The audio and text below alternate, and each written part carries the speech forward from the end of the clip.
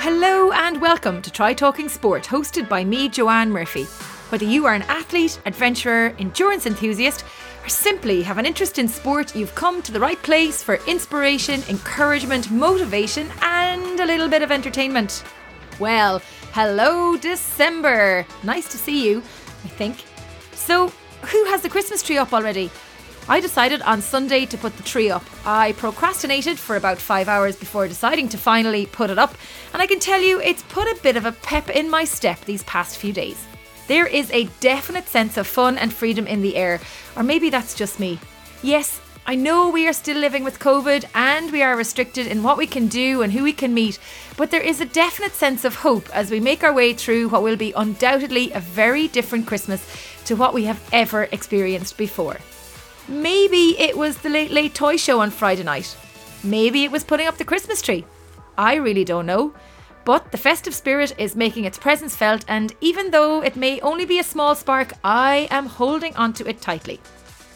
Speaking of sparks, sparkles, festivities and all things magical and Christmassy, two things for you to consider. One is we are well underway with our free 12 Days of Christmas challenge. Why don't you join us if you haven't signed up? The deal is you take part in some form of physical activity for 12 hours over the period the 1st to the 25th of December.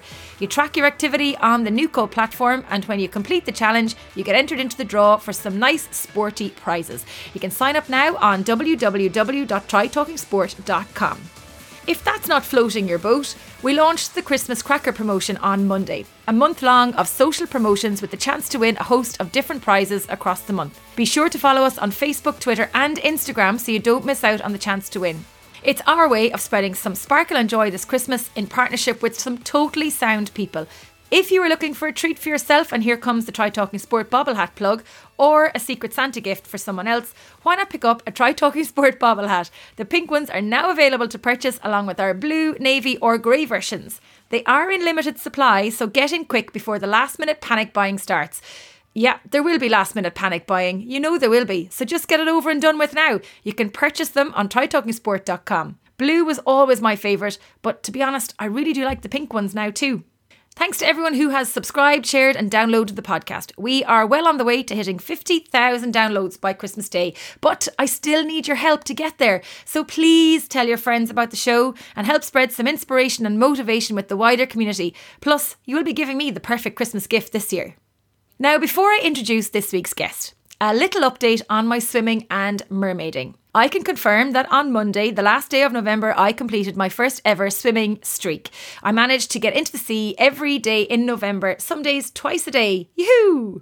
I was so disappointed in October that I missed that one day at the end of the month due to the yellow weather warning, that I vowed to make it through November without a break. My infatuation, if that's what you can call it, with swimming started back in August with the Galway Bay Virtual Swim, and I haven't looked back since. The water and air temperature is getting a little bit chilly, but the fun and adventures I've had just 2 kilometres from home these past few weeks has just been brilliant. I've also completed the first month of the Walrus Challenge to swim 1,000 metres in skins each month from November to March. November, I think, might have been relatively easy by comparison to what we may face in January and February, but I'm hooked now. I'm going to keep going for as long as I can. I never really considered myself a swimmer. I guess maybe I can call myself that now. If you are dipping your toes this winter in the sea, be sure to listen to the most recent episode of the podcast with the open water and ice swimmer Tiffany Quinn. And even if you're not going swimming, you should take a listen. She has a fascinating story to tell of her swimming adventures and some great advice for staying safe in the water, especially as we embrace some cold winter swimming. This week's guest, Nikki Bradley. An adaptive adventurer, may prefer mountain climbing and abseiling to sea swimming, but she is an incredible athlete with a focus and positivity that knows no bounds. Nikki has embraced a life of adventure in recent years following a cancer diagnosis at the age of 16, which changed the direction of her life completely. She is the founder of fitness-based awareness Fighting Fit for Ewings, which involves participating in physical challenges such as an attempted Guinness World Record in Holland, climbing the route of a glacier in Iceland, and completing the Fan Dance gruelling 24-kilometre trek in Wales, all whilst relying heavily on crutches. In July 2018, Nikki became the first crutch user to climb 4 Irish mountains on crutches in less than 32 hours. Her passion for life, resilience in the face of adversity, and her ability to face a challenge head-on is both inspiring and uplifting. Life dealt Nikki some difficult circumstances at a young age, but she has embraced those challenges, risen above them, and now empowers others to do the same. As a motivational speaker and advocate for following a passion for sport, she has coupled this interest with her profession in her current role as the Ulster Development Officer with Triathlon Ireland. Enjoy the show. Nikki Bradley, thank you so much for joining me on the show today. It's great to see you. Where in the country are you today? Thanks for having me on. I'm in Milford in Donegal on this nice foggy day. Yeah, it's certainly foggy down in Galway. I think the last time we met was at the Outsider Magazine Awards in 2018. It was. Seems like only yesterday, but 2 full years ago. I know, yeah. It's nearly 3 years now, isn't it? God, it was January, the end of January 2018. And look at where we are now at the end of a year where nothing kind of happened for either of us this year. That's it. It's a year that you could not have predicted how the year went. And it's, and you know what? There's, as much as there was a lot of hardship throughout the year, there was also a lot of opportunities for greatness. And I think we all saw that with the Late Late Show this weekend and what Ireland is capable of. Absolutely incredible. It was amazing. And for any of our listeners who are tuning in, who don't know what the Late Late Show is, it's like, how would you describe it? Good luck explaining it. Check it out on the RTE player. It is just the most wonderful, magical show. And this year it was just absolutely amazing. It's generally focused on the toys, but this year they focused on the kids and the entertainment. And it was like a big warm hug that we got on Friday night here in Ireland, I think. It really was. It was incredible. But anyway, Nikki, to come back to talk to you a little bit. So I would love to hear a little bit about your story and your background. You talk about yourself as an adaptive adventurer. Why is that, and where has that all come from? Okay, so the reason that I refer to myself as an adaptive adventurer is that I do all my adventures on crutches. So I have been adventuring since 2013, ever since I was told that I would remain on crutches for the rest of my life. And the reason that I am now a crutch user started with a cancer diagnosis when I was just turning 17, all the way back in 2002, showing my age here. It was a day that I'll never forget. I was diagnosed with Ewing's sarcoma. And 2 words I'd never even heard of before. Certainly heard a lot about them since. Rare form, in a nutshell, it's a rare form of bone cancer that primarily affects children and teenagers. And thankfully, because it's a bone cancer, it was localized, so there was no chance of it spreading. That was one of few bits of good news that I was given the day I was diagnosed. After that initial diagnosis, my entire life changed. I had to have immediate chemotherapy. So I was diagnosed in December and my chemotherapy started the following month. So I started 2003 with regular trips to St. Vincent's Hospital in Dublin from Donegal for chemotherapy, then travelled over to the UK to have the tumour, which was quite a significantly sized tumour, removed from my pelvis, and then came home, had more chemotherapy, and then finished off with radiotherapy.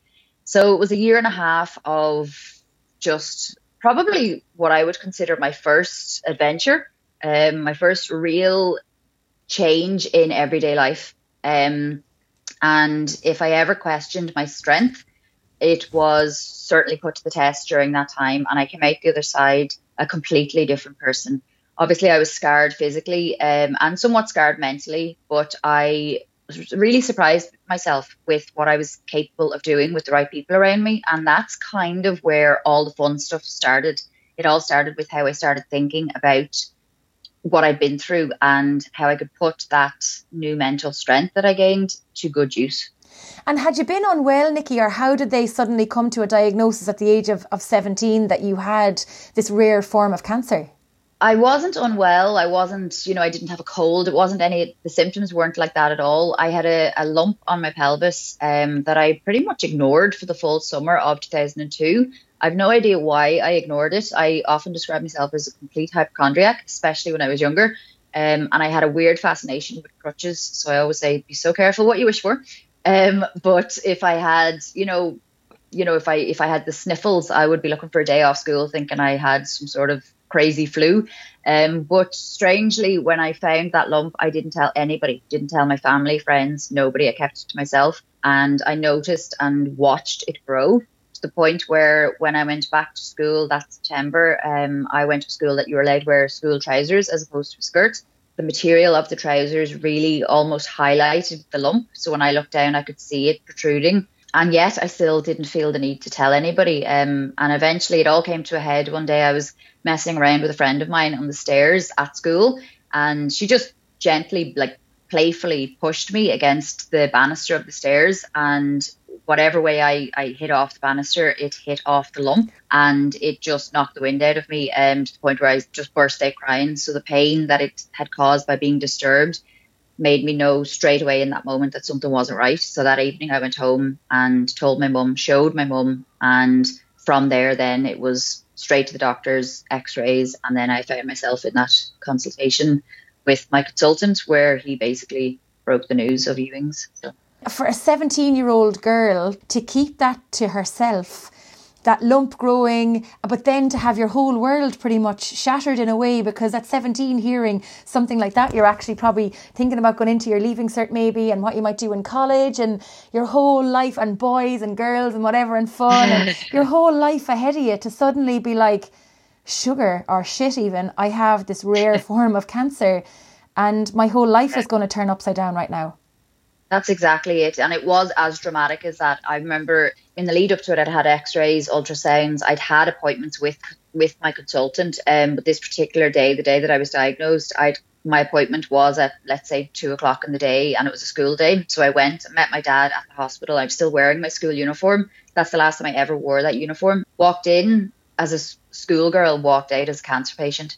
And it was that dramatic in that I was told, it was about 2 or 3 weeks before Christmas. So I was given that news and then told, unfortunately, because it's so close to Christmas, there's nothing we can do until the new year.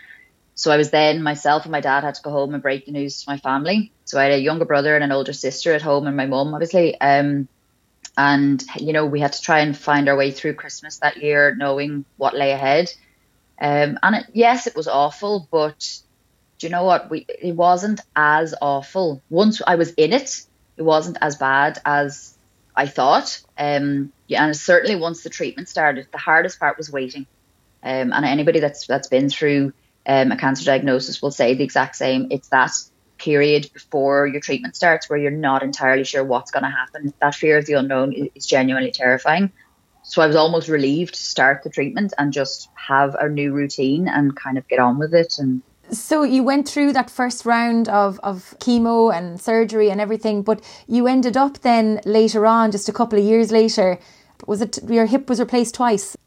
It was. So it wasn't a double hip replacement in that it was both hips. It was actually the same hip. Yeah. Twice. Yeah. So I got a couple of years. So basically I got the all clear, had all my treatment. I thankfully got the all clear, and I've been cancer free since, which is absolutely incredible. And I'm so thankful for that. But for me, the treatment for the disease was worse than the disease itself. So it was actually radiotherapy that caused the majority of the damage. As much as chemotherapy damaged certain organs and whatever, radiotherapy destroyed the bone in my right hip. So another very dramatic day that I recall was in 2006. Obviously, as I said, I'd had to leave school very suddenly when I was diagnosed, and I was keen to continue my education once I got the all clear. So I went back to an adult education centre to study for the leaving cert, and I was sitting at the table at home studying for the mocks actually, and I felt a twinge in my hip, and it was nothing. I wasn't crying with the pain, but it was enough to make me stand up and feel the need to stretch out the joint. You know, if you were sitting for a long time and you just feel stiff, that's how it felt. And by that night, I was in hospital on morphine. And from that day to this, I haven't walked the same since. Long story short, when they removed the tumour, they had to cut through muscle and nerves. From the moment after my first operation, I had been left with nerve damage. And when the hip started to disintegrate because of radiotherapy, it was, I think, bone fragments were actually leaning on those damaged nerves. That's the way I've pictured it all these years later. I'm pretty sure that's what was happening, and that's what was causing the intense pain. So I spent 3 weeks not even able to get out of bed.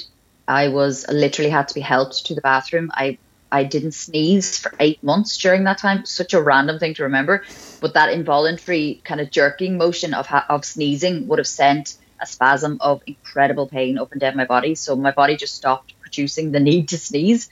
It was so weird. And I remember, you know, when I was in hospital, not allowing, doctors would often come and maybe go to like touch the bed or do something. And I would be terrified of anybody even touching the duvet, never mind sitting on the bed. Even family members, I would warn them as they were coming through the door to not bang off the bed, not go anywhere near it, because the shock waves that it would create I would be literally screaming the house down with pain. So I ended up spending the entire summer of 2006 in St. Vincent's Hospital. I spent 10 full weeks in hospital, and eventually I was told that the pain was coming from, as I say, the bone disintegrating and leaning on damaged nerves. So I describe it as kind of like a live wire, like touching a live wire. So I was told that, look, they'd done everything they could to try and find a way around what ended up happening, which was a hip replacement. But it got to the point that the pain was too intense. I actually couldn't live with it. So they said the only thing we can do is replace the hip. And I was 21 at the time. So the thought of having a hip replacement before even my grandparents, they hadn't even had this. Like, I would always considered it an old person's operation. And to be the first in my family to have it seemed weird. But when I woke up the next day, completely pain-free, bar post-operative pain, which to be honest didn't even register compared to the other pain, it was, I can't even describe the relief I felt. Like, I remember waking up the next day, and anybody that's had a hip replacement will know they get you out of bed very quickly after you've had a hip replacement. There's no, oh yeah, just lie there for a day or two and relax. It's no, up you get. So I expected this searing pain when I went to move, and it just never arrived. I was up and out of the hospital within the week, and I just genuinely felt like this is it now. Life is finally back on track. And yes, I'm on crutches for a while, but I'll get off them and it'll be fine. But unfortunately, that's not exactly what happened. There was another hip replacement waiting for me. I ended up, the first hip replacement eventually got infected. I did get a few years out of it, but it eventually got infected. Just bad luck. Nothing to do with surgery or, you know, nothing to do with anything other than a bit of bad luck. And the hip had to be removed and replaced again. I happened to be in Australia when that happened. So it wasn't easy to have such serious surgery on the other side of the world. But, you know, by this point, I'm so used to my life being changed in an instant that it almost didn't bother me anymore. And by that stage, I'd had actually quite a few minor surgeries along with the big ones. So surgery itself certainly didn't bother me. So I had the hip removed while in Australia and replaced back in Ireland. Sorry, you had the hip removed in Australia and replaced in Ireland. What does that mean? So the actual prosthesis was removed in Australia, and they put in what's called a spacer. So it's just a temporary prosthetic just to have something in there. So that allowed me then to fly home. And I was due then, once that healed enough to have another operation, I was due then to have that taken out and the actual second prosthetic put in. But unfortunately, I was due to have, this was in 2011, I was due to have the follow-up, the second hip replacement in, I think it was January of 2012, but in December, a week before Christmas in 2011, I fell off a chair and broke my femur, snapped it completely in half, and ended up spending Christmas Day back in St. Vincent's, my favourite place.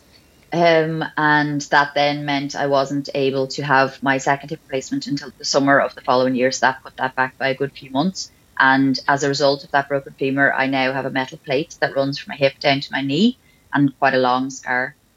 So, yeah.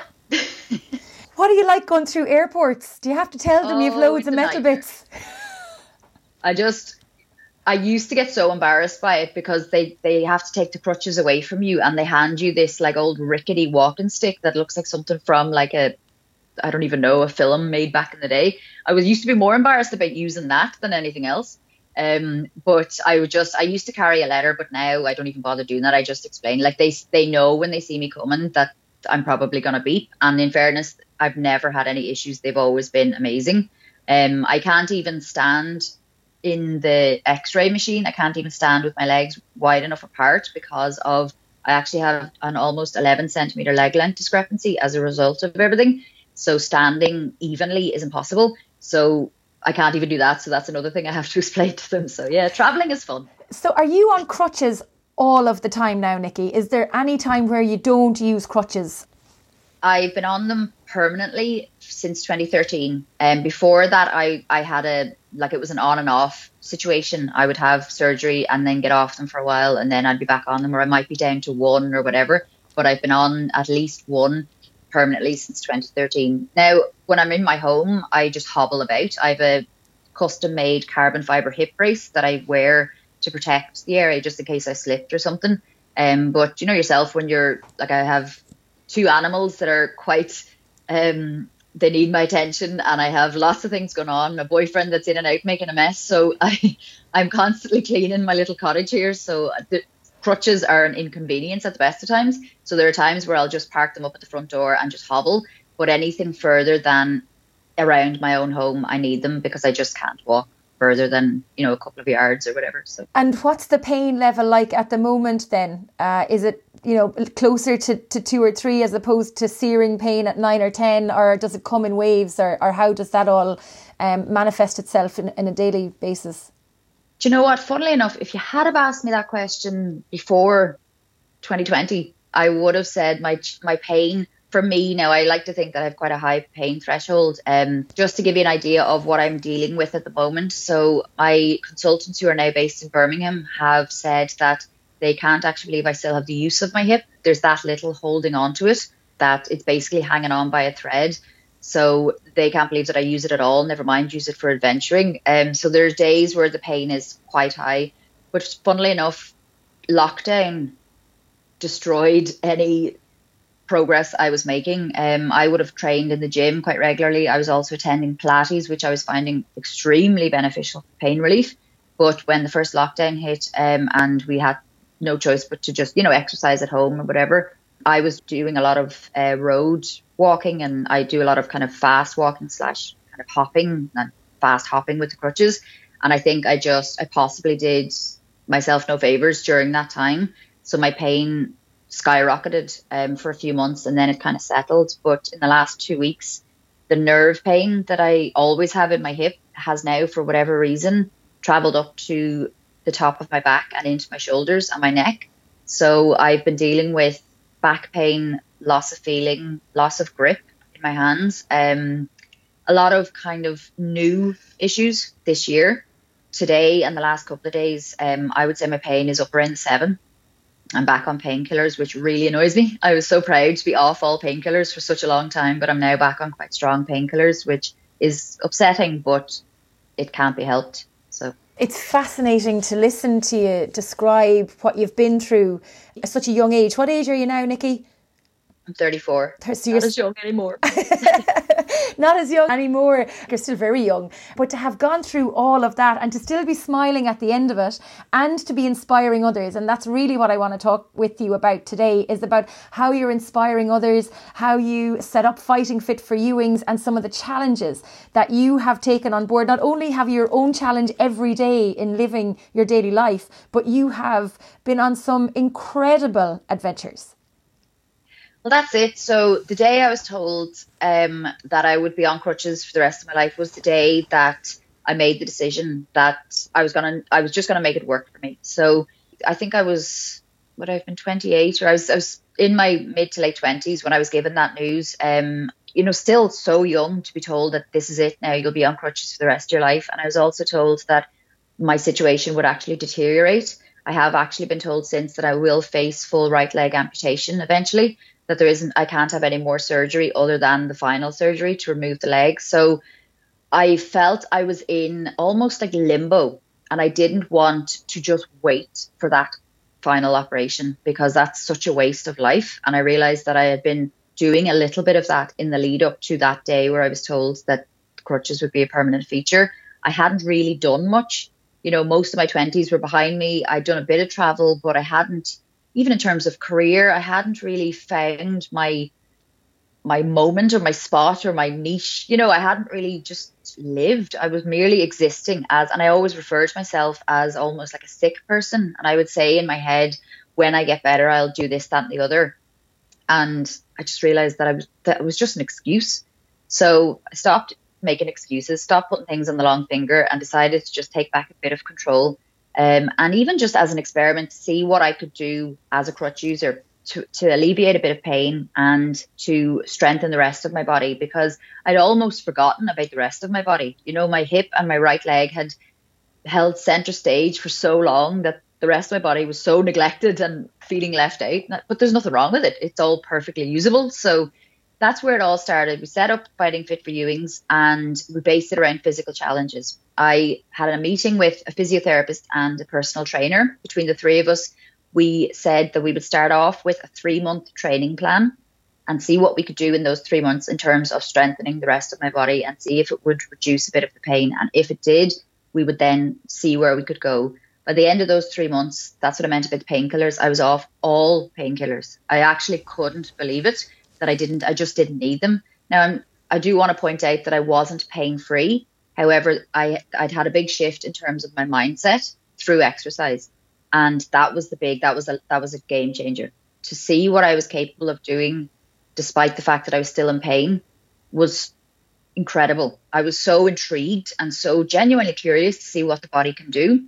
At the end of the 3 months, we were like, right, let's climb a mountain and just see what happens. So we picked, being in Donegal, we picked Muckish Mountain. Unfortunately, by the end of the 3 months, it was heading into the winter months. It was October, and we couldn't have picked a worse day to climb anything. Climb the stairs, never mind Muckish Mountain. The wind was ridiculous. There was driving rain, fog so thick that we needed to use whistles to actually see where, find each other. I couldn't see my hand in front of my face, and we could have cancelled it. But bearing in mind, this was my first challenge. There had been a big build-up, both me mentally and with the team that was going with me. So I didn't want to cancel. And I had professionals with me, people that are so used to being on the mountains. So we decided to go ahead. A climb that should have taken maybe at most 2 hours took over 6. It was nearly dark by the time we came back off the mountain. I was beyond exhausted, my shoulders especially, because I just wasn't used to being on my crutches for that amount of time and to be traveling uphill. My shoulders and my hands were all blistered, my feet were a bit, but it was absolutely incredible. I went home that evening, I remember taking out a pen and paper and just making a list of what I wanted to do next. I couldn't sleep that night. I woke up the next day in bits, but absolutely delighted with myself. And that was it. I was hooked. Anybody that takes part in any type of sport knows that feeling, and it's what brings you back. And that's pretty much how the adventuring began. And had you been sporty as a kid before all of this happened? Absolutely not. I was the laziest teenager. Oh my God. I remember just like the most exercise I probably would have got was getting off the couch and getting to the fridge and just about back to the couch before I would be out of breath. I had no interest. I loved gymnastics when I was very young, but once I turned into a teenager, that was it. I just was the typical lazy teenager. So no, actually, strangely enough, getting sick was the making of me in terms of physical activity. I don't think I would have found it had it not been for that. So yeah. We hear an awful lot of use of the word pivot in 2020 with businesses because of COVID-19, but actually getting that cancer diagnosis at 17 was probably the one most pivotal moment in your life that has led to your success to date in sport and beyond, really. That is just such a true statement. I often say that I actually feel lucky that I had this really significant moment, and I also feel really lucky that I had it young.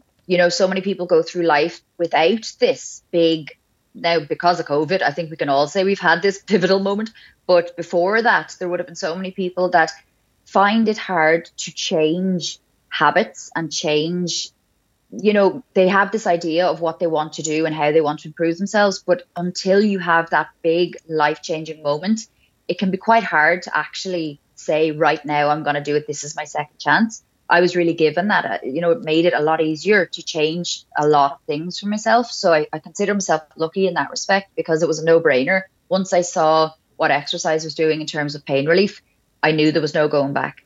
Even the types of exercises we were doing in the gym, this is around the time CrossFit was getting popular, and women lifting weights was becoming more normal, thankfully. Strength was popular as opposed to just, losing weight, which unfortunately we all felt the need to do at some point. It was now about, actually, I want muscles. I want muscle definition.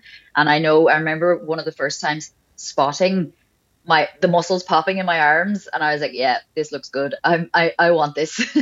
But there's a lot to be said as well about body confidence as well, with regards to that, going to the gym and seeing the muscles pop, and especially for somebody who has a disability now, it must be even more important that you feel confident within your body.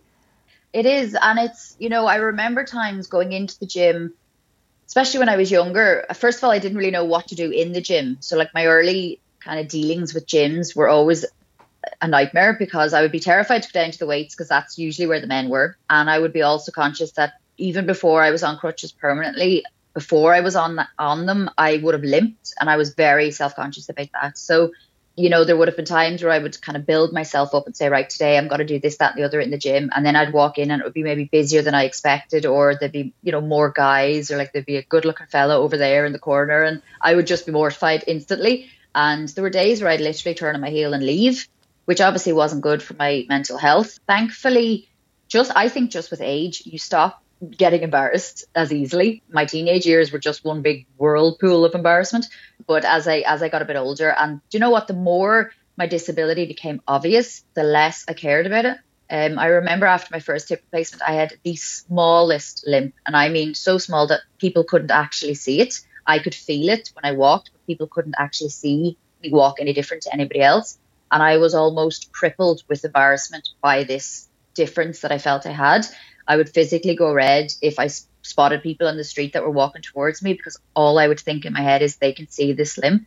And strangely enough, now I have, as I said, nearly 11 centimeters of a leg length discrepancy, where if I tried to walk now without my crutches, I would literally be like up and down. It would be so strange looking, but I actually don't care. I really don't. And when I'm in the gym, I happily walk the length of the gym with my crutch, and it's very obvious that I have a leg length discrepancy. Everybody knows it, and I'm totally fine with it. I've just accepted it now, thankfully, so it's made it easier. But you're also somebody who has achieved so much. You're an athlete. You belong as an athlete as well. Do you know what I mean? Like there's something around the idea of when we belong to something, we don't really care anymore. Not that we don't care, but it makes things an awful lot easier. So you're just part and parcel now of that gym, regardless of who you are or what you are or whatever. You're just probably Nikki. She comes in and she spots and she lifts heavy weights and does whatever. It just normalises it all for other people, because I think it's other people get more uncomfortable than the person themselves. Maybe I'm wrong. Oh no, you're 100% right with that. It is other people, and like other people wanting to help. So in the early days, I would have always had, especially guys, but girls as well, I would always have had, when it came to lifting weights, like putting them back up on the rack or whatever, they wanted to help, because I would obviously have to hold it with one hand and then use my other hand to walk. So I probably did look quite awkward, but I am quite stubborn, and I didn't like the idea of having to ask for help if I didn't need it. Obviously, if I needed it, I'd no problem. But if it was just a case of it might be a little bit easier if they carry it for me, I didn't want to fall into that trap, because before you know it, you're not even lifting your own coffee cup. You have people doing everything for you, and I knew that I didn't need that. So, but I did tend to go to the other end of that, where I remember going into a shop not that long ago. It was about 1.5 years, 2 years ago. And I asked for a bag of coal. Now, it was quite a big bag. And the guy said, oh, well, you won't be carrying that yourself, obviously. And I remember just being so annoyed that he assumed that probably because I'm a woman, but also because I was on a crutch, that I wouldn't be able to carry it. So I went home and he put it into the boot, but he couldn't take it out of the boot when I got home. So it took about 15 minutes to get the bag of coal out of the boot. Probably that's where my back problem started, but I got it out. I took a picture of it. I put it up on my Ewing's page, and I tagged him in it. And I just said, well, I think you might be wrong there. And I remember the next time he commented underneath it. And the next time when I went into the shop, he was practically giving me a round of applause. But that was just complete stubbornness. There was no need for it, but I just felt the need to prove him wrong. And do you know what? Sometimes that frame of mind can actually really help you, because on a normal day, I just would assume myself I couldn't lift something like that, but actually I could. It just took a while. Oh, I'd have totally taken the help and probably said, sure, come on home with me as well, and you can put it into the coal bunker out the back. Swear to God, if my neighbours had seen me, like, it took honestly about 15 minutes. But it was worth it. I'm still proud of that moment. Well, you see, it's all the little wins as well. It's not just about the big challenges, because it is about the little wins in between. So you did Muckish as your very first challenge. So then you also have completed a phenomenal amount of other challenges. And I know there's a couple of highlights for you that you wanted to talk about today. So maybe take us through where you went after that first big climb in Donegal. Okay, so obviously we started with Muckish. We started with many challenges within the county. And like anything that's working well, you do get to a point where you want to kind of push the boat out and up the ante a little. I was very aware of not going down the scale. So I didn't want to start with, obviously starting with a mountain only meant that we had to go higher after that. But I didn't want to start with a mountain and then my next challenge be like, a little trail walk or something. I wanted to keep going up. So obviously we had to leave the county eventually. So I got to do some, as you say, like amazing different challenges. Within the county, I was able to abseil off Fanad Lighthouse, which was such an unusual challenge. That took in a lot of fears like heights and overlooking the sea, high winds. There was so much in that challenge. That's where my love of abseiling started. I did that with Ian Miller. Ian Miller is an incredible rock climber and mountaineer. He's kind of become my mentor. He's never become official, but I'm sure he knows at this stage he's kind of become my mentor. He himself has done some incredible things, and he allowed me to start off the big and the really incredible rope-based challenges. So we've done some sea stacks, lots of abseiling. I did my first challenge outside of Ireland in 2016, I think it was. It was 2015, actually. We travelled to Iceland. So that was when I scaled the route of the Sol Hamiokul Glacier. That was an incredible challenge. The amount of preparation needed even for that challenge. I wasn't able to obviously practice scaling a glacier in Ireland. We don't even have any decent snow here, never mind enough ice to actually walk on. But that was absolutely amazing. Like that was very much my first time learning on the spot and having to deal with situations as they arose. And actually during that walk or hike or whatever you would call it, we actually found basically a huge hole in the ground. It was a 42-foot ice cave. We turned a corner and it was just there. Like to say, it was like a huge pothole. And because we had the guides that we had booked, had rope access skills, it allowed us to actually abseil into that ice cave. So that wasn't planned. That wasn't part of the adventure at all. But we just thought, this is a once in a lifetime thing that's just happened out of the blue. Now, bearing in mind that happened when I hadn't been able to abseil in the traditional manner at that point, because if you've ever done abseiling, you'll know that you have to put equal pressure. You basically walk yourself down, whatever it is you're walking down, and that involves putting equal pressure through both legs. It caused too much pain to do. So even when I did the Fanad Lighthouse abseil, it was more of a lean back and then let go, which, yes, was terrifying. But once you were on the rope, then Ian Miller then took over. And I was able to almost use one foot to kind of hop my way down. Whereas with the ice cave, it involved using both because it was obviously a slippery surface. So I had to make sure that I was safe. So I very nearly didn't do it because I was terrified. But I thought, I'm never going to be in this exact spot again. Just do it. Like even if you slip, it'll be okay. You'll be a bit sore, but you're not going to die. It'll be fine. So I just kept saying that to myself over and over. And I was the only one. We only had rope long enough for me to get to the bottom. So we had a few people kind of at various stages, but I was the only one that went to the bottom. I had no camera with me. I had no phone. I was the only one that got to see what was at the bottom. And oh my God, it was unreal. The ice in Iceland is as blue as you see in the pictures. It's not doctored. That's not Photoshop. That's real. It's absolutely incredible. And that's all this ice cave was made of, was that lovely soft blue. You could see the air bubbles within. And oh my God, it was just incredible. And to think that if I could have so easily walked away from that and just said, no, it's too scary. And I never would have known what I would have missed. So it wouldn't have been that terrible. But now knowing what I saw, I'm so glad I did it. And that was kind of after that particular challenge, I made a point of keeping that in my head, that if you say no to something, you'll never know what you're going to miss. And you just don't know what it could do to change your life. So I remember watching that film, Yes Man, with Jim Carrey. And as much as it was hilarious, message in that really resonated with me. Say yes now and figure it all out later. And I've been doing that ever since. Now, it's got me into some unusual situations, some of which probably didn't really require saying yes, but it's been absolutely incredible to say yes to unusual challenges like attempting a Guinness World Record in Holland. That wasn't meant to happen. I did apply to Guinness to do a 5K on crutches, an attempt to become the fastest woman in the world to do a 5K, but that should have happened in Ireland. It was just a complete coincidence that I found an adapted athlete called Michael Robert Brands, who had actually lost his full leg to cancer good few years ago. I happened to be following him on Instagram because I found him very inspiring and loved what he was doing in the athletes world and the adventuring world. And one day he just put up a post that had a simple logo, and it was the Guinness World Record logo. And underneath he had a little post saying that his application for the fastest 5K in the male category attempt had been accepted by Guinness. So he was going to do this world record. And I just thought, what are the chances that the one person that I have chosen to follow, who is in somewhat the same boat as me, has applied to Guinness to do the exact same world record attempt as I have? So I couldn't not do something about that when it was that level of a coincidence. So I dropped him a message and just explained who I was and what I was hoping to do. And because he's Dutch, he's very direct. And he said, would you like to attempt these world record attempts together? My initial thought was, no, you weirdo, we don't even know each other.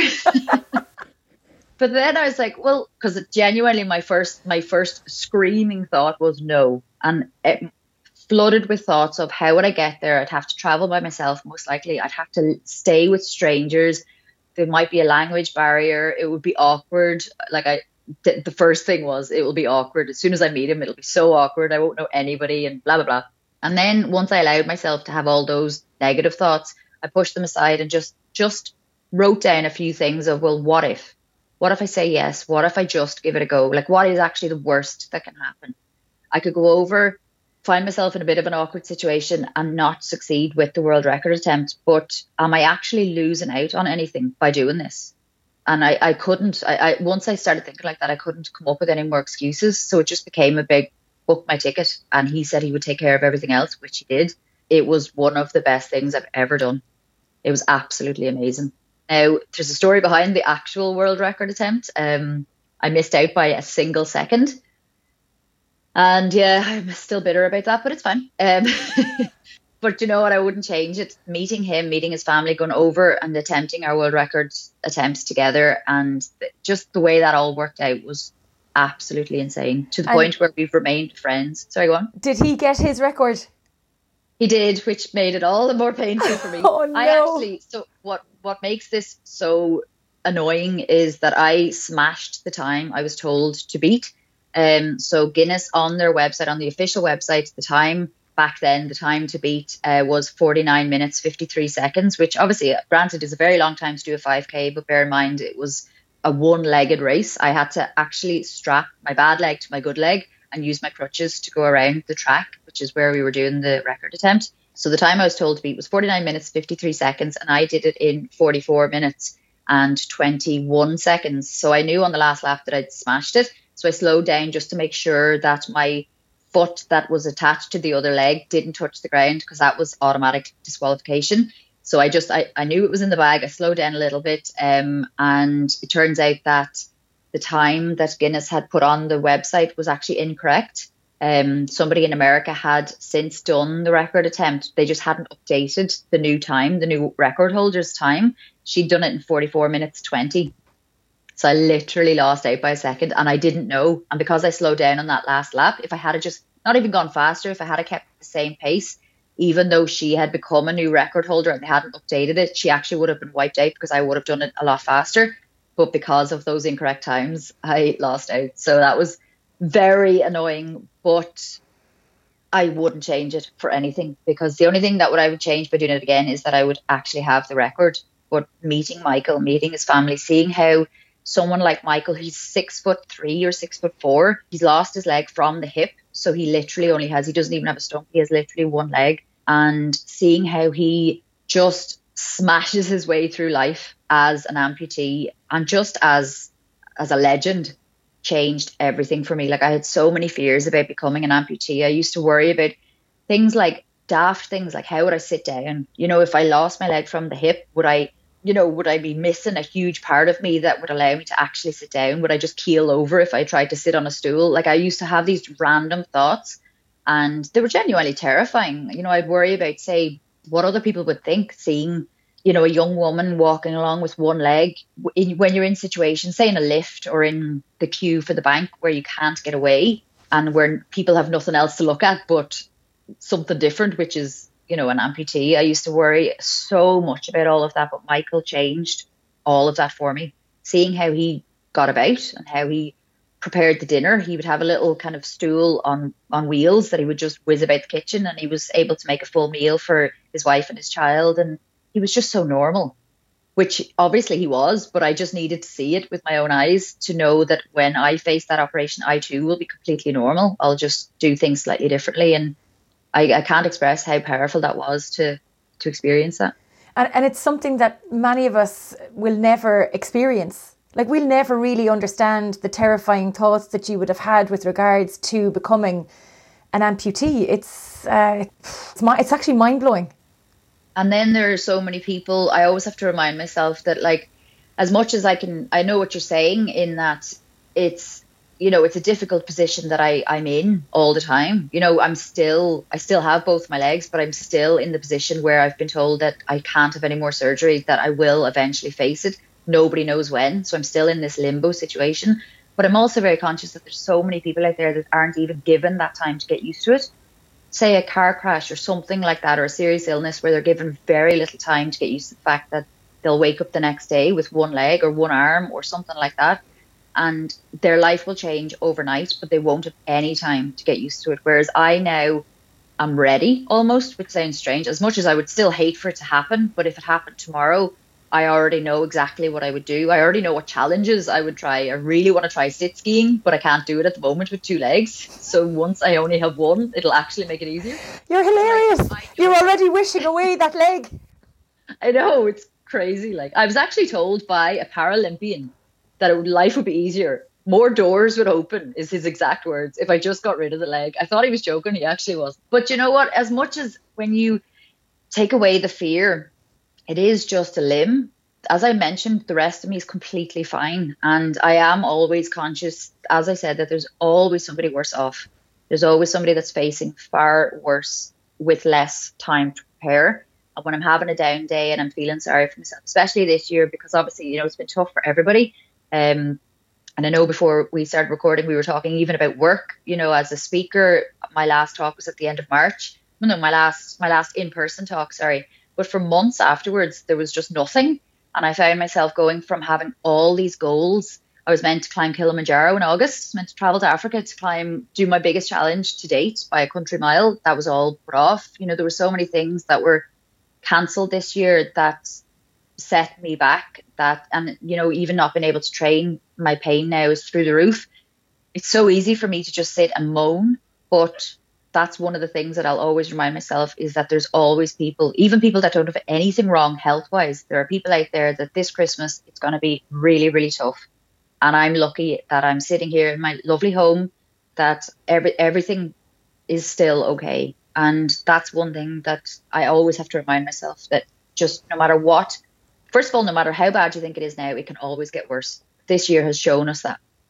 And there's a big thing around acceptance as well, I think, and gratitude for this year. You can only deal with the things that are in your control. COVID is not in our control, but our own bubbles, our own environments, that's what we can control. And accepting that there won't be a million Christmas parties, that there mightn't be 40 people in your house at Christmas, or there mightn't be everybody that you want around you at the Christmas table. It's hard to accept it, but once we accept it, it makes it a little bit easier to manage, I think. 100%, yeah. And being grateful for what we have. Like you, I haven't worked since the 8th of March was my last live show. And, you know, people are often getting in touch about, say, the biking I'm doing at the moment on Zwift or the daily dips. And my answer to them is they're keeping me sane. They're giving me a routine. I've accepted I won't really get to work potentially until February or March at the earliest of next year. So you have to adapt. You have to accept that this is it now.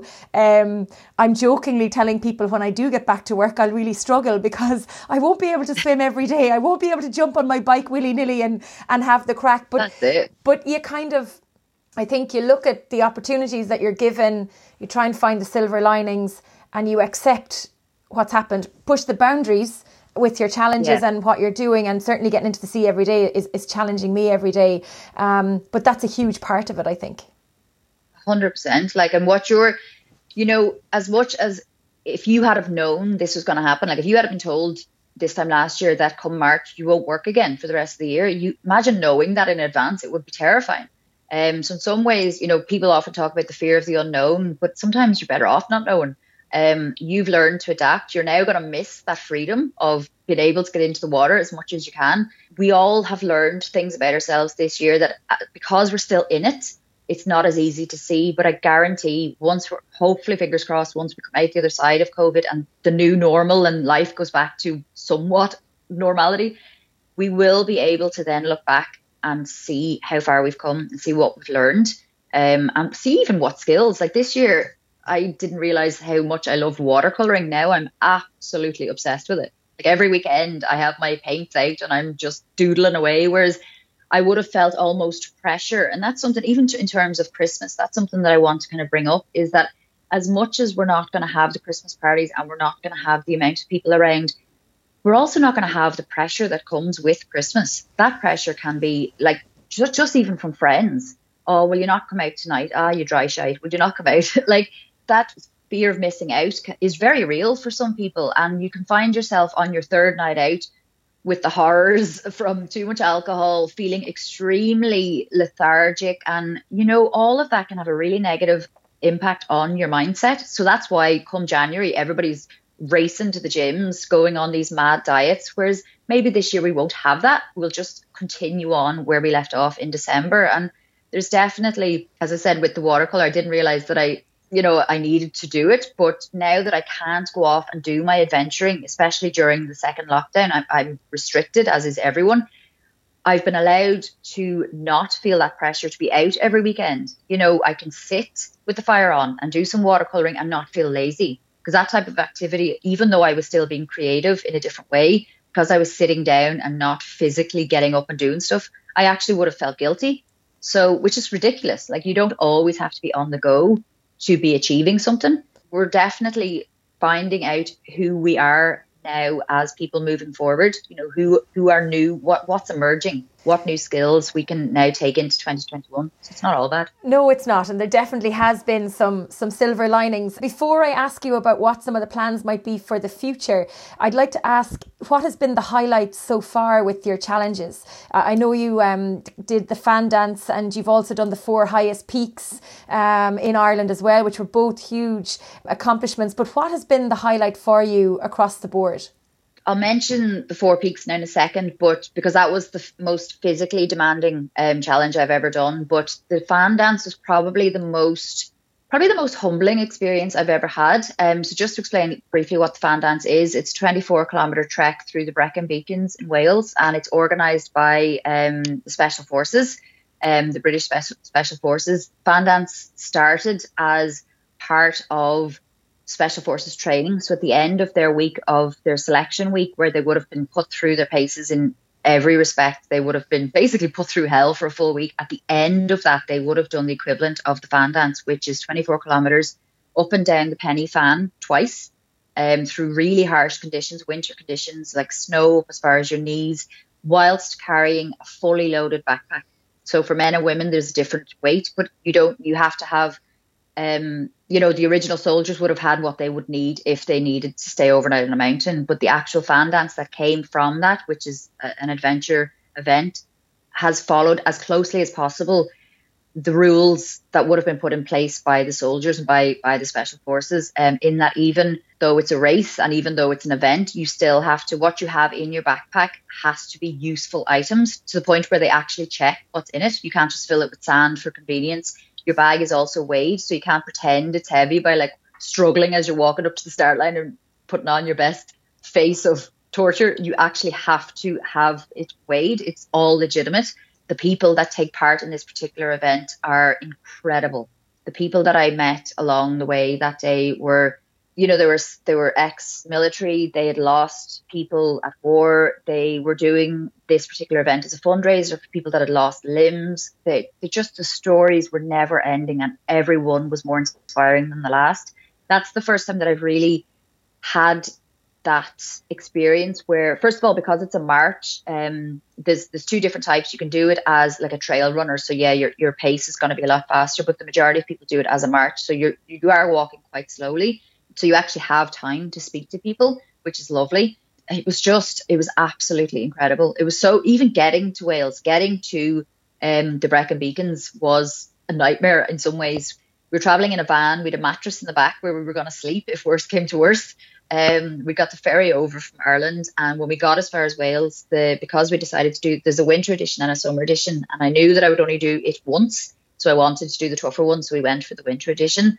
And the snow started about an hour and a half away from our destination, and every 10 minutes the snow was getting heavier, but we were traveling uphill the whole time, so we were dealing with, because we were in such a heavy van, we were dealing with loss of grip on the wheels. We were worried we wouldn't even get there. So we'd had an adventure before we even got to our accommodation.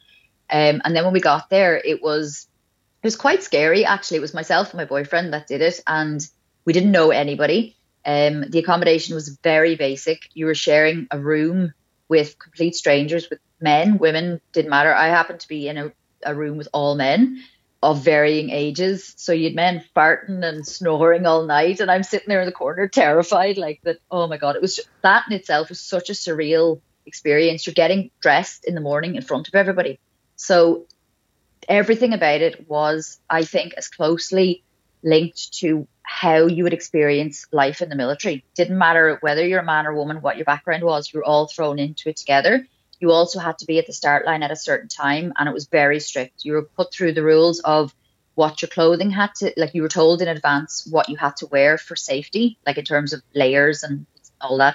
There were people that turned up that had obviously ignored the emails that came in beforehand and just turned up in running gear. They were turned away. Didn't matter where they'd travelled from or how long it had taken or how much it had cost them to get there. They were turned away. They didn't listen to the rules, and that was it. There was no special allowances made for anybody. And I just loved that. It was the first time I'd experienced that kind of level of strictness with a challenge. When we set off, I was told, like, I'd obviously got in touch with them and asked, could I do it? Because as a crutch user, there was quite a strong possibility that they would have said no. But I sent them some of the challenges I'd done before and some of the write-ups, and tried to kind of big myself up enough that they would say yes. So they did. But they did warn me that because of it being winter, the daylight hours are a lot less. So I was given a time frame to get to the halfway point, and they said to me if I didn't make it that I would be taken off and I'd have no choice in the matter. So that was at the back of my mind all day long. Now, as far as I was concerned, I made the halfway point in time, but because the weather conditions were so severe, so the snow had been quite severe most of the day, it was just overcast all day, so it did feel darker earlier. So they had said that I wouldn't be allowed to finish it, that I'd have to come back the next day and do the second half. And I was just crushed. I was absolutely crushed. I didn't want to do the second half with a new set of people that were doing the race for the first time. I wanted to finish with the people that I'd got to know. So I basically got down on my hands and knees and begged. And I just said, please, like, I guarantee I will get down this mountain before it gets dark. I give you my word. And they spoke to their medical officer, who in the army, it's the medical officer that makes the final call. It wasn't the organisers. So he said he'd seen me at the top of the Penny Fan, that I was in good condition, I was flying along, and he gave the go-ahead for me to finish. So that relief was unreal. But I didn't even get time to sit at the halfway point and have a rest or have a drink of water. It was literally, right, go. You don't have time to do anything. Keep going. So that level of pressure was the motivation I needed, and I got down to the bottom. It took over 8 hours in total. Got down to the bottom before it got dark, and at the end of all of that, what you're given is basically a patch, like a piece of material. So when you do a marathon, you're given a medal, and it's a shiny piece of kit that you could show off. And when I first heard about this patch, I thought, like, that's a bit of a it's a bit underwhelming after all the work you've put in. But when I heard the story behind it, I just thought that's just another element to this event that is just amazing.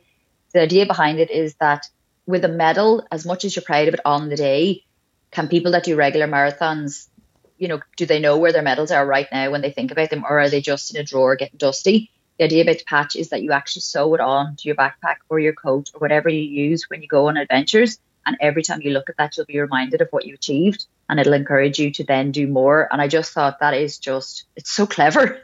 Absolutely amazing. The amount of people that I saw that had, because there's all different events within the fan dance. You can do the Trident, which is the fan dance 3 times throughout the night. The people that do that are just insane, but absolutely amazing. But you see these people with patches all over their clothes, and it's like their badge of honor. It's absolutely unreal. It sounds incredible. It sounds incredible. It really is. I'd love to do, as much as I said I wouldn't do a challenge more than once of that level, that's one. Every time I talk about it, I talk myself into wanting to do it again. And then, of course, you became the first female to complete the 4 Irish peaks, and you did it in 32 hours? So we did Karen Toohill, Croagh-Patrick, Slieve Donard in County Down, and then finished with Errigal in Donegal. So as far as I know, I think I might be the first person to do it on crutches. I've looked it up. I haven't seen anybody else that has done it before. We were hoping to do it 24 hours, but just simply in terms of getting from A to B, that in itself took quite a long time. So it ended up taking 32. The amount of stories from that 32-hour period, if I didn't do anything again for the rest of my life, I could be coming up with stories from that one event. There was so much, like even in terms of organising it, it was a fundraiser for starters. So there's always that pressure of raising a bit of money for your chosen charities. But I also wanted to kind of have it as a bit of a slick event. So initially we're like, right, we'll get a helicopter to go from A to B. It'll be really James Bond. It'll be cool. But it'll also be less time in terms of travel time, because that's where I seize up. So when I'm actually moving, I'm fine. But once I sit back into the car, everything just goes into lockdown, and it just, even my hands, the grip around the crutches for so long can become a problem opening my hands out again. So the less time between, Mountain A and Mountain B, the better. So we were like, right, if we got a helicopter, that would be hardly any time. It'd be amazing. And then I priced helicopters. So we rented a van. I was brought down to earth with a bump and had a beanbag in the back of a van. And that's how we got from Mountain A to Mountain B.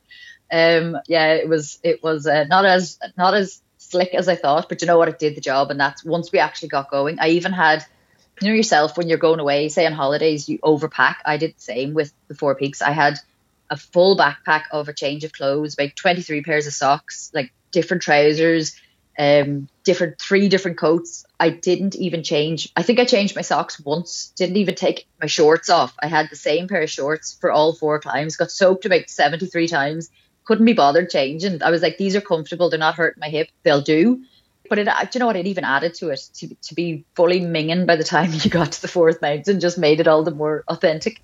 But it was absolutely unreal, and the support we received. So that particular story did, it went out across national media. So we actually ended up meeting people at various stages of all 4 climbs that had heard about the story, and I got to listen to their stories. I got to meet my first adult survivor of Ewing's.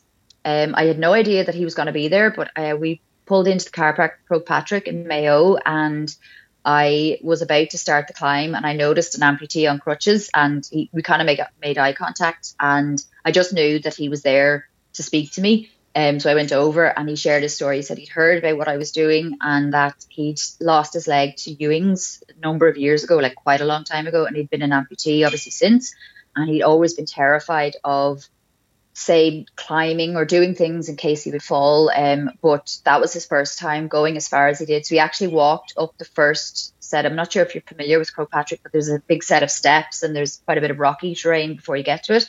So he did a small bit of the hike with me, and for him that was the first time he'd done it. So he was so proud, and I was so unbelievably overwhelmed that he had come out to say hello and share his story. He had no idea what time I was going to arrive at that particular mountain. So him and his wife had just waited for me to arrive. And I think that was the part that I kept remembering, was that he just waited. Like, he didn't know how long it was going to take. We didn't know. I didn't know he was there, so I didn't know to hurry up. Do you know what I mean? I just thought like that. that really meant so much to me, and that got me up that mountain, because easily Croagh-Patrick's the hardest of the four, in my opinion. The amount of people that were doing it barefoot, and I'm there moaning as I went along with comfortable hiking boots on, and that's what I mean about, like, you think you have it tough and you see somebody that's doing it like that and you're just like, wow, incredible. So when we look to 2021, what are the plans? Well, the way I look at it is, we don't know what 2021 is going to hold or what's going to happen, but I think 2020 was the year where we got used to the new normal, and 2021 is the year that we embrace it. So regardless of what happens next year, I'm going to set some goals, and damn it, I'm going to make sure that I achieve them this time. If we're allowed travel, I will be doing Kilimanjaro. That's a big if. I really, really hope that does go ahead. I'm delighted that it wasn't just cancelled outright, that it was just postponed. But that is something now that I've been training for. It's a huge deal for me to be able to do that. That will be by far the most difficult thing I've ever done outside of adventuring just in life. That'll be 6 days of continuously, well, sleeping at night, but sleeping in tents and hiking constantly for 6 days. So that will be just life-changing experience. So I hope that goes ahead. But within Ireland, I really want to get back down and do Carrauntoohil again. I'd actually love to do it early in the new year and maybe do it when there's a bit of snow. Definitely want to get back up onto the mountains as regularly as possible, because it's kind of, as cheesy as it sounds, it's where my heart is. Some of my friends that aren't really into hiking, they've done a few with me, but I could see they're bored out of their tree. They don't get it. Whereas there's something about particularly special about mountains, the view at the top, with the sense of achievement when you get to the bottom. So I'm looking forward to a lot of that. And for the most part, just see what happens. I've lots of things in the pipeline that I'm afraid to say in case they don't happen. But you know what? I'm just going to continue with Jim Carrey's yes man approach, and whatever comes my way, we'll say yes now and figure it out later. Well, I love that. And I love the fact that half the time we're winging it. Hashtag winging it is my favourite, even though I'm a total nerd. And I'm so over prepared for the amount of stuff that I do 90% of the time. But then that last 10%, I'm just like, definitely, I'm going to do that. Yeah, hashtag I'll wing it. We'll definitely we'll wing it. There's something more exciting about winging it as well, because you don't actually know if you can achieve it, and it's all the more surprising if and when you do. Well, it's like pushing yourself outside your comfort zone every time, because you just don't know what's going to happen. We have mentioned COVID and the global pandemic, and there's lots of people who are going to be going through their own obstacles through life, through Christmas, through the next 24, 36 months. Maybe not health related, they've just got their own obstacles and challenges to get through. What advice would you give to somebody who maybe is in a little bit of a dark space and just can't seem to find that magical motivation to get out and move, or to just find the brightness somewhere in a day? I'd say that, and we did touch on it earlier, the controlling the controllables, it's a big one. Some people really struggle without having control. Some people just accept it and they don't mind at all, but there are people that they need to have some level of control. And from a worldwide point of view, we've all had a huge amount of control taken away from us this year, and we've had no choice in what has happened, but we have had a choice in how we deal with it. And that's the same moving forward. I think that's why I say 2020 was the year to get used to the new normal. And I think this is the year that we were allowed to moan and allowed to give out. But I think we've done that now. 2021 is the year that we have to pull up our socks and figure out a way to get through it, because we have no choice. We either do or we deal with the consequences. And as I think if you continue to say that to yourself, that I'm not giving myself a choice here. 2021, I will do this, I will do that, regardless of what happens. But I don't mean I will climb Everest or I will, change the world. I mean, like, I will get out and I'll do a 5K just in my area, regardless of whether it's raining. If I say on Tuesday I'm doing a 5K at 11 o'clock in the morning, I don't care if it's hailstoning, just go. And even if you don't do the full 5K, get yourself dressed, put on your outdoor gear and go for 10 minutes. Usually, if you can persuade yourself to just do 10 minutes, you will go for longer, because it's actually opening the door is the hard part, and getting off the couch. But even if you did just do the 10 minutes, you've still done something that day that you didn't want to do. And that's where the mindset starts to change, because we've all done so many things this year that we didn't want to do. And, outside of any type of exercise-based stuff, like, we've got worries this year that we didn't have last year.